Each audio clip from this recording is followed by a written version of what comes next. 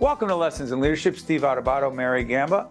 Mary, we have a fascinating guest who has props. I thought I had props here. I got a giant thing. I got a jet football. I've got all kinds of props here. I got T-shirts. By the way, can people go on our website, Mary, to get a T-shirt?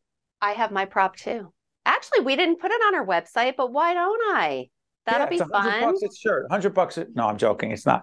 Just go on our website. We're going to put it up there. But Mary, do me a favor. Introduce Ryan, because we're going to talk about team building, and you are a great team member. Absolutely. Ryan Stevens, nice to have you with us, speaker and organizational coach for Catalyzing Coaching and Consulting. Ryan, thank you so much for being with us today and for just bringing the energy level. It's just a pleasure to have you on. Absolutely. So glad to be here. Steve, I know you like props. That's why I had it ready to go in case it came up. Okay. I got this ball from the Somerset Patriots. Yep. Patrick McVeary, the general manager there, recommended you. Did you know that I threw out the first pitch at a Patriots game and threw a 94-mile-an-hour strike off the mound? I did. Actually, I saw the video. It looked like a two-seam. There was movement on it. And it was, people talk about it still to this day. Like the shot heard around the world, right? It's like everybody has heard about this. Since leadership is about being honest, it was actually not on the mound. It was at the bottom of the mound, and it was 56 miles an hour. I just want to clarify that. Did they actually clock it? No, I made that, Mary. I made the whole thing up. Will you stop? So do us a favor, Ryan.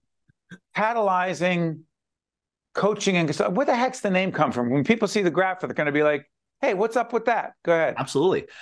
First of all, when it comes to the catalyzing, the catalyzing concept is something that sparks change in something else. And that could be in a good way or a not so good way.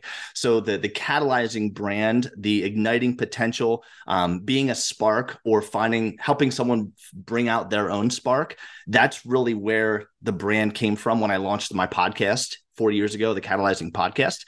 The Catalyzing Coaching and Consulting, the big A and T is for awesome teams. My foundation for 20 years, I've been a licensed healthcare provider, an athletic trainer. So of course there's the AT there, but awesome teams is really what I'm here to help guide organizations for, because it feels really great to be a part of that. And there's so many different things to go into that.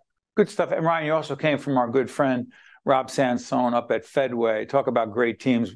Our company, our firm, Stand and Deliver, has been doing leading the Fedway Leadership Academy for going into the third year.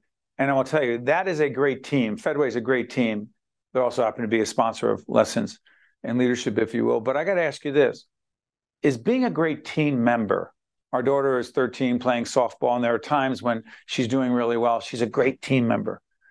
But she literally, I hope she's not watching this, she got pinch run for the other day because someone was actually faster than her on the team. And I saw her sulking and not happy. And she went out to play third base next inning and made an error. And I could tell she wasn't there. Question. Is it natural for us to be great team members and sometimes realize that the coach makes a decision that's best for the team, even if we don't like it? I know that's complicated. Mm-hmm. It's not about our daughter. Right. It's about being a team member, which ain't about us. Go ahead. No, that's a great question. I think that's one of the biggest challenges leaders face now with such a diverse workforce. And then you got people that are working hybrid, they're working remote, that are in the office. You have all these personalities, all these different areas that people that are important to each of those team members. I feel one of the most important things you can do as a leader is really empower the concept of shared leadership. What I mean by that is everybody has to take ownership of what they can control and what their role is in the bigger picture. And it's a leader's job and responsibility to communicate that clearly, but also empathetically. And what that comes down to is if you have people with different skill sets, they have to be very clear on what their expectations are, as well as what their expectations are of the leader and where they fit into that journey and that mission. So in the example that you gave, there may be times where there's someone else on the team that is more appropriate for that role or that project. Absolutely. And you as a leader, have to make that decision. But here's the key. If you just do it and you move on, that doesn't help the future. This is an opportunity where you can have a mentorship opportunity, or you can build up that person that wants that, tag them together in small group work, and then have shared leadership and empower them to be a part of it, which is so crucial. And then you get them to buy in. And then next time that comes out, it's their time to step in and hit.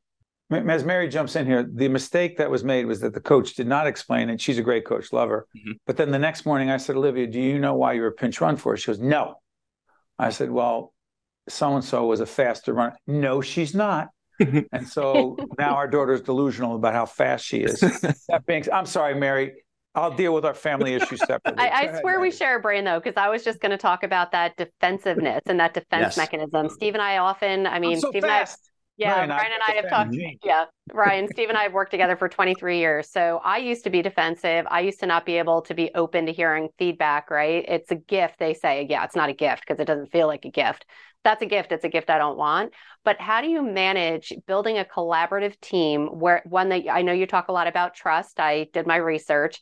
But when you give that feedback to your team members, and like Steve was just talking about Olivia, I'm just as fast or I'm faster than her. So where does the whole defensiveness and trying to get that team to not be defensive when you are having to make tough decisions?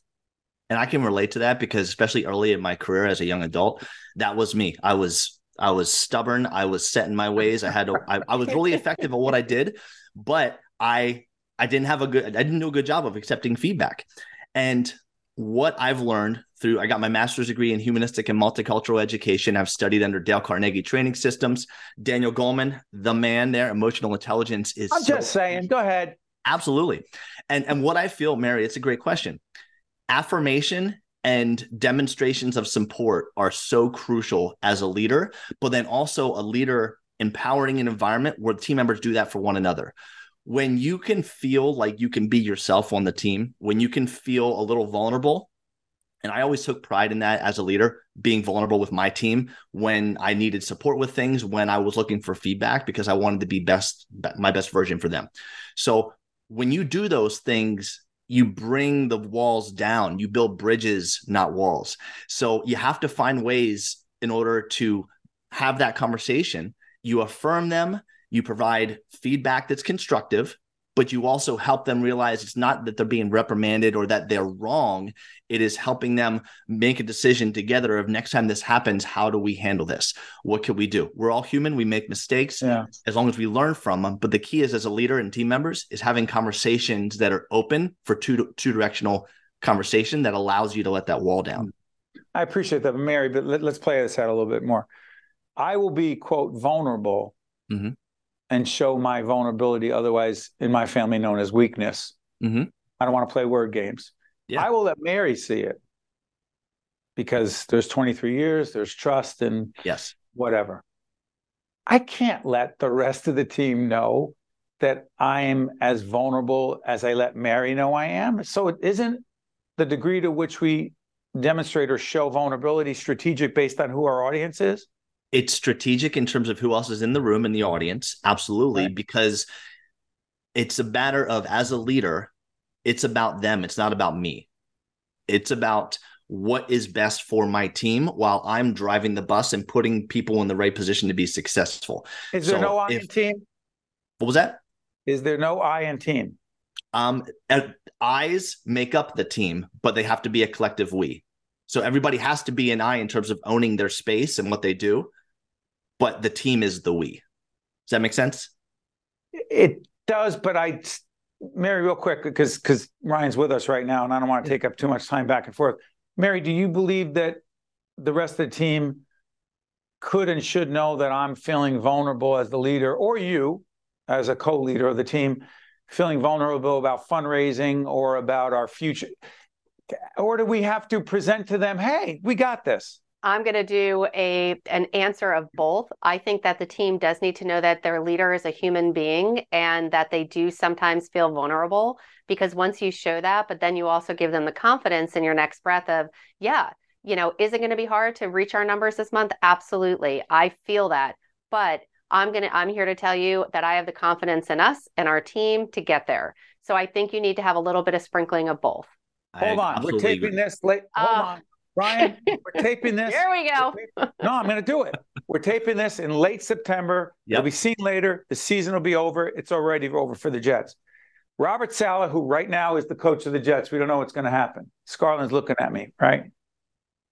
He had to tell his team that their best chance to win was with Zach Wilson, who's probably, I don't know where he is right now, as it's going to be seen. I don't believe he believed that. Can he be vulnerable enough to say, listen, I know we can't win with this guy. I know that we have no chance. We lost Aaron Rodgers. I mean, what are we going to do? You can't put that out there, Ryan, right? Well, I agree with you in that you can't be demonstrating vulnerability in a way that brings others down. I look at it as demonstrating vulnerability in that we can do this together. We're going to figure it out. We may not have it figured out yet, or I need help with X, Y, and Z. And you know what?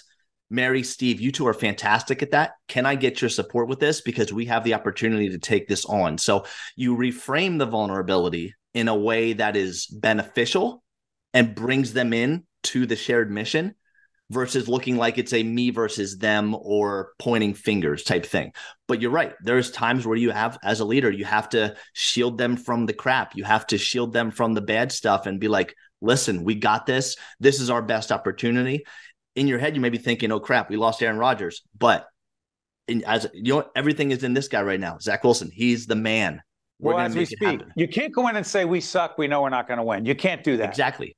Even if you think, hold on, I'll let you go after this.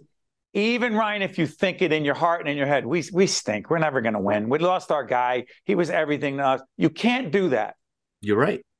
You got to build them up. You can't do that. No, you're right. You have to build up your team, okay. and that's demonstrating support and affirmation. That's Ryan Stevens, speaker, organizational coach with Catalyzing Coaching and Consulting. I want to thank Rob Sansone from Fedway. There's your prop, Steve. There's your prop. You got that wrestling belt. Oh, Mary and I love WWE and what's the other wrestling? It's the Catalyzing Team Champion. And then we've got the Own Your Spark side plate. Oh my gosh. Look at and the Fire Within side plate. I am in love. How do we I bring this to my gigs, and people love it. And my clients, they get to take advantage of some stuff with it. So that's great. Ryan, thank you, my friend. Good stuff. I appreciate you both. Mary and I will be back right after this. This edition of Lessons in Leadership is made possible by the Vicino Leadership Institute at Seton Hall University, Prager Metis, Valley Bank, the International Union of Operating Engineers, Local 825, the North Ward Center, the New Jersey Sharing Network, Delta Dental of New Jersey, the Helix, Fedway Associates, Inc., Veolia, Resourcing the World, the Port Authority of New York and New Jersey, and Seton Hall University, showing the world what great minds can do since 1856. This is Mary Gamba. If you want more leadership tips and tools, log on to stand-deliver.com. That's stand-deliver.com. Promotional support for this edition of Lessons in Leadership with me, Steve Adubato, and my colleague, Mary Gamba, has been provided by NJ.com, NJBIA, and New Jersey Business Magazine, CIA NJ, and Commerce Magazine, and Meadowlands Media, a print and digital business news network. Most people don't think about where their water comes from, but we do. Veolia, more than water, resourcing the world. Lessons in Leadership is pleased to welcome Marty Smith, ESPN host and the author of Sideline CEO, Leadership Principles from Championship Coaches. Marty, good to have you with us. It is such a blessing to be here. I appreciate y'all offering me the platform to share about it. Thank you. You got it. First off, how'd you get into broadcasting? Dumb luck. I studied print journalism in college 100 years ago before I had all this gray hair, and was a print reporter and columnist for about the first 6 or so, 7 years of my career.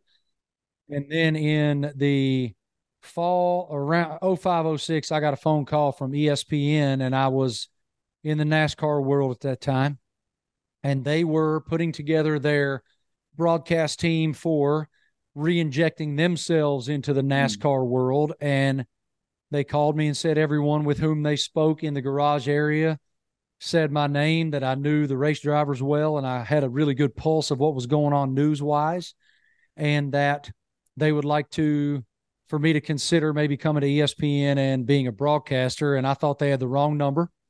I thought they were calling my friend Marty Snyder, who's a tremendous broadcaster. Told them I would give them his number if they wanted it. Yeah. And they ultimately said, no, man, just think about it. And guys, I'm a guy who I would rather crash and burn and fail because I tried knowing that I couldn't than wonder 30 years from now if I could have. And so I jumped in with both feet, and now I'm 18 years into my ESPN television life and full of gratitude every day for the opportunities that affords me. Well said. Let me ask you this, Marty. In the book, Sideline CEOs, you talk to all these coaches, including Nick Saban, University of Alabama. I will admit that I do not root for, along with millions of others, I do not root for the Roll Tide. No folks. judgment.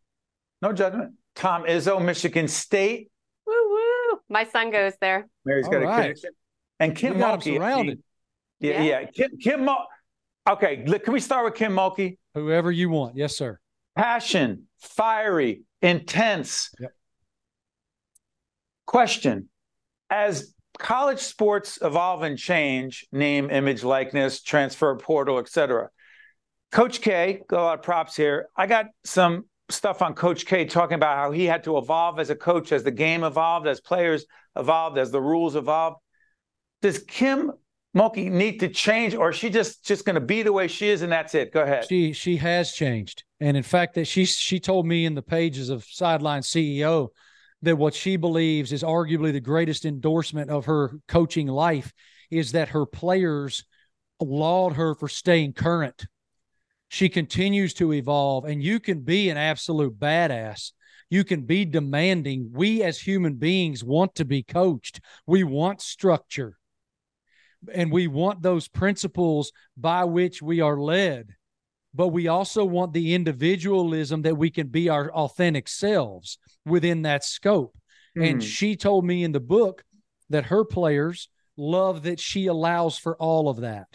And she is flamboyant, and she is passionate, and she is gritty. And I love every bit of that. Just because you have that approach doesn't mean that you aren't evolutionary at the same time. And if you're not evolutionary, you're going to die. Classic Eckhart Tolle. Change or die. Correct. Evolve. Status quo. I don't know if change and evolve are the same thing. Okay, I don't want to play word games. You differentiate. Go ahead. I think evolution is continuing to grow yourself within the core principles of who you are. Changing is altering the core principles. Hold on one second, Mary, as you jump in here. Elvin Badger, our director, told me about a year ago, Steve, you came in with a crappy attitude. You started the day off. He's tired of me talking about this, and he challenged me, and he said, when you come in like that, it ruins the rest of the production day. And I had to, other than being angry with him, but there is no better director, so I couldn't fire him. So I had to change. Marty, I had to change. I had to literally say, did you change, that behavior is not okay. Go ahead. Did you change the core way that you do your job? I changed the core way I approached my job. You evolved as a human being. All right, Mary, jump in, because I am loving. I want to have you on with us like all day long. I am just grinning from ear to ear. But I agree. But I want to go back to something you said that just kind of rang true with me a little bit, talking about the authentic self. How can there be an authentic self, but also have a team culture, right? Tom Izzo, I know, obviously, out of all these coaches, I'm not a huge sports person. Obviously, I've got my Yankees and the Giants, and I watch them. It hurts. But as far as Tom Izzo goes, from what I see here, he's like the genuine, real deal. Yeah, but but how do you encourage your individual teammates to be authentic while also being a team? How does that go hand in hand? Don't they kind of? That's a great question. I think that you have to establish a culture, which the culture is the energy that everyone in the building is walking around in every single day. But it's incumbent upon the leader of that culture to meet everyone where they are emotionally as an individual. And if you do that and you look, there's rules. You can't just be, it can't be the Wild West in terms of your personality or your authenticity. You have to fit within that structure. But at the same, like I would say, kind of guardrails are important in order to establish and sustain excellence. But look at Deion Sanders right now in Colorado. Like what he walked into an irrelevant culture and flipped it immediately with his personality, with the fact that he injected hope and belonging, not only into the program, into the university, into the state of Colorado, but into every single kid that's on that roster. Yeah, you can't not watch it. I mean, plus his eyeglasses are always really cool. So biggest story in sports. Exactly. And it doesn't matter that as we do this program at the end of September, they're 3-1. It doesn't even matter where they where they wind up at the end of the season. But Correct. To me, Deion Sanders is an extraordinary example of a dynamic, fiery, passionate, take no prisoners leader who said, listen, we're going to start from scratch. When people say, I can't start. No, he started from scratch. No matter what happens, it's a dramatic improvement. I'm going to come back to something, Marty. Do you believe that coaching as a leadership paradigm, that coaching players on the college and the college level is dramatically different because of name, image, and likeness and the transfer portal, in that you invest in someone, just like we lost a couple of talented people in the last few years, gone, right? But in college sports, it feels like that person could leave immediately, and you invest in them. That how the heck do you build a team with a future with very little stability, because someone can go like that? Go ahead. It's a great point. And I think that most coaches at the Power 5 level specifically are still trying to figure that out. I think it's that's the most elite level. So go ahead. Yeah, I'm sorry. Yeah, at the top of college football, it's permeated most of college football, because let's say you're a young person who just missed on Power 5 and you've had a great career in the group of 5 and your dream has always been to go to the top level. You now have the opportunity to do that because you're a developed player. But I think that, again, going back to kind of the culture that Nick Saban, for example, is the standard. Alabama is the standard. He's created a culture where he makes it about the player. Do you want to go to the NFL or not? Do you want to do whatever it takes every single day and have the self-accountability to demand greatness of self in order to achieve the dreams that you have? I can give you the way, I can show you, but it's on you in order to do it. And so the answer to your original question is, yes, they've had to change. Yes, it's different. Yes, they're still working through the vast differences of kids can just leave. But then there's the rebuttal on the other side of that is coaches have always been able to just leave. That's right. So which leaves those kids, those young men and or young women. Men, right. Young men. And women who played sport. That's it. Where's my coach? You recruited me. You talked to my parents. You told them you'd take care of me. Now you're gone because you got a better deal. And it is interesting, though. This is the most transformative moment in the history of NCAA athletics because of NIL portal, conference realignment, all those things happening at the same time.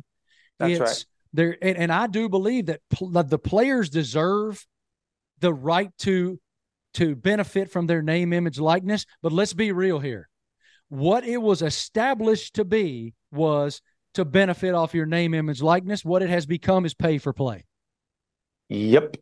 I'll tell you what, Mary, let's make sure we use this segment on the public broadcasting side too, because there are societal issues, leadership issues, sports issues, cultural issues, financial, a lot going on. The author is Marty Smith, by the way, forward by Tim Tebow, fascinating, not just athlete, but just a really interesting guy. Sideline CEO, leadership principles from championship coaches. Marty Smith, thank you so much, our friend, and we look forward to having you on again. So grateful that you guys gave me the time. I appreciate it. Love your spirit. Thank you. You got it. Stay with us. We'll be right back. Promotional support for this edition of Lessons in Leadership with me, Steve Adubato, and my colleague, Mary Gamba, has been provided by NJ.com, NJBIA, and New Jersey Business Magazine, CIA NJ, and Commerce Magazine, and Meadowlands Chamber, celebrating 50 years of building connections and driving business growth. Mary, we just heard from Marty Smith, the book Sideline CEO. How much did you love that? I loved it. It's so funny. I thought that I really loved dog segments, but now Marty has just converted me to a sports segment. Well, No, you're not giving up on the dogs. I'm not giving up on the dogs, but I think it also is because he stemmed from the NASCAR. So it wasn't like he went right into the whole sports thing.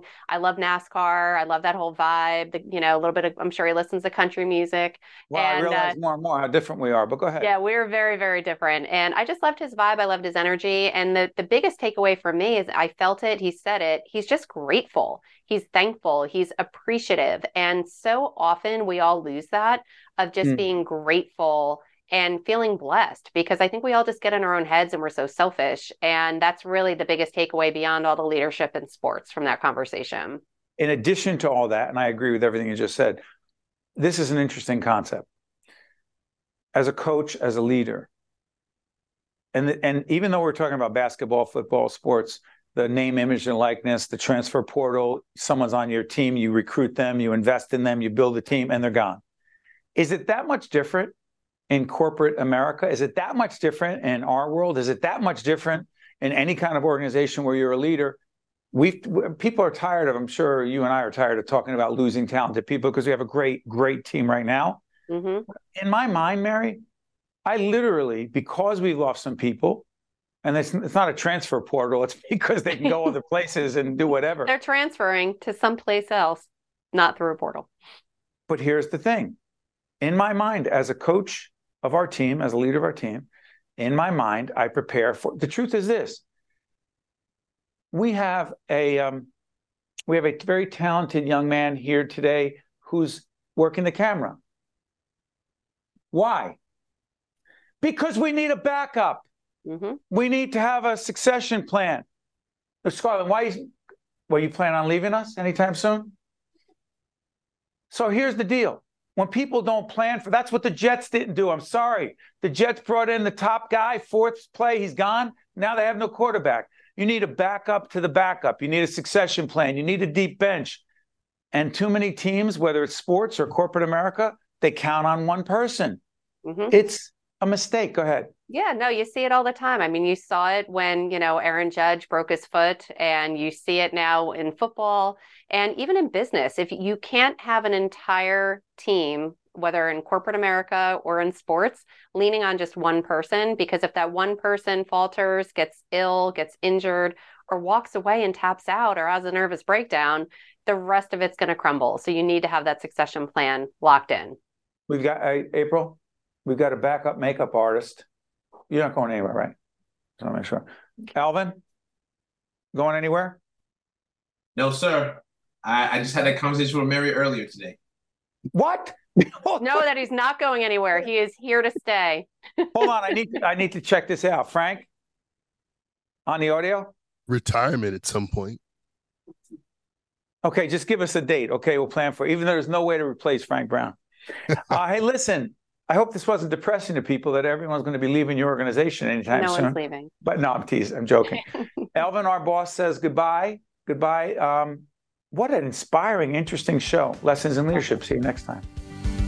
This edition of Lessons in Leadership is made possible by the Vicino Leadership Institute at Seton Hall University, Prager Metis, Valley Bank, the International Union of Operating Engineers, Local 825, the North Ward Center, the New Jersey Sharing Network, Delta Dental of New Jersey, The Helix, Fedway Associates, Inc., Veolia, Resourcing the World, the Port Authority of New York and New Jersey, and Seton Hall University, showing the world what great minds can do since 1856. This is Mary Gamba. If you want more leadership tips and tools, log on to stand-deliver.com. That's stand-deliver.com. Promotional support for this edition of Lessons in Leadership with me, Steve Adubato, and my colleague, Mary Gamba, has been provided by NJ.com, NJBIA, and New Jersey Business Magazine, CIANJ, and Commerce Magazine, and Meadowlands Chamber, celebrating 50 years of building connections and driving business growth.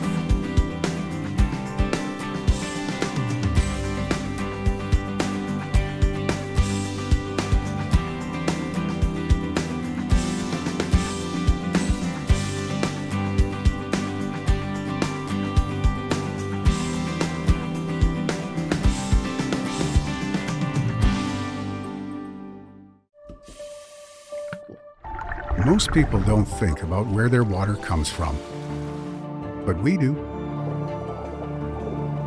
Veolia. More than water. Resourcing the world.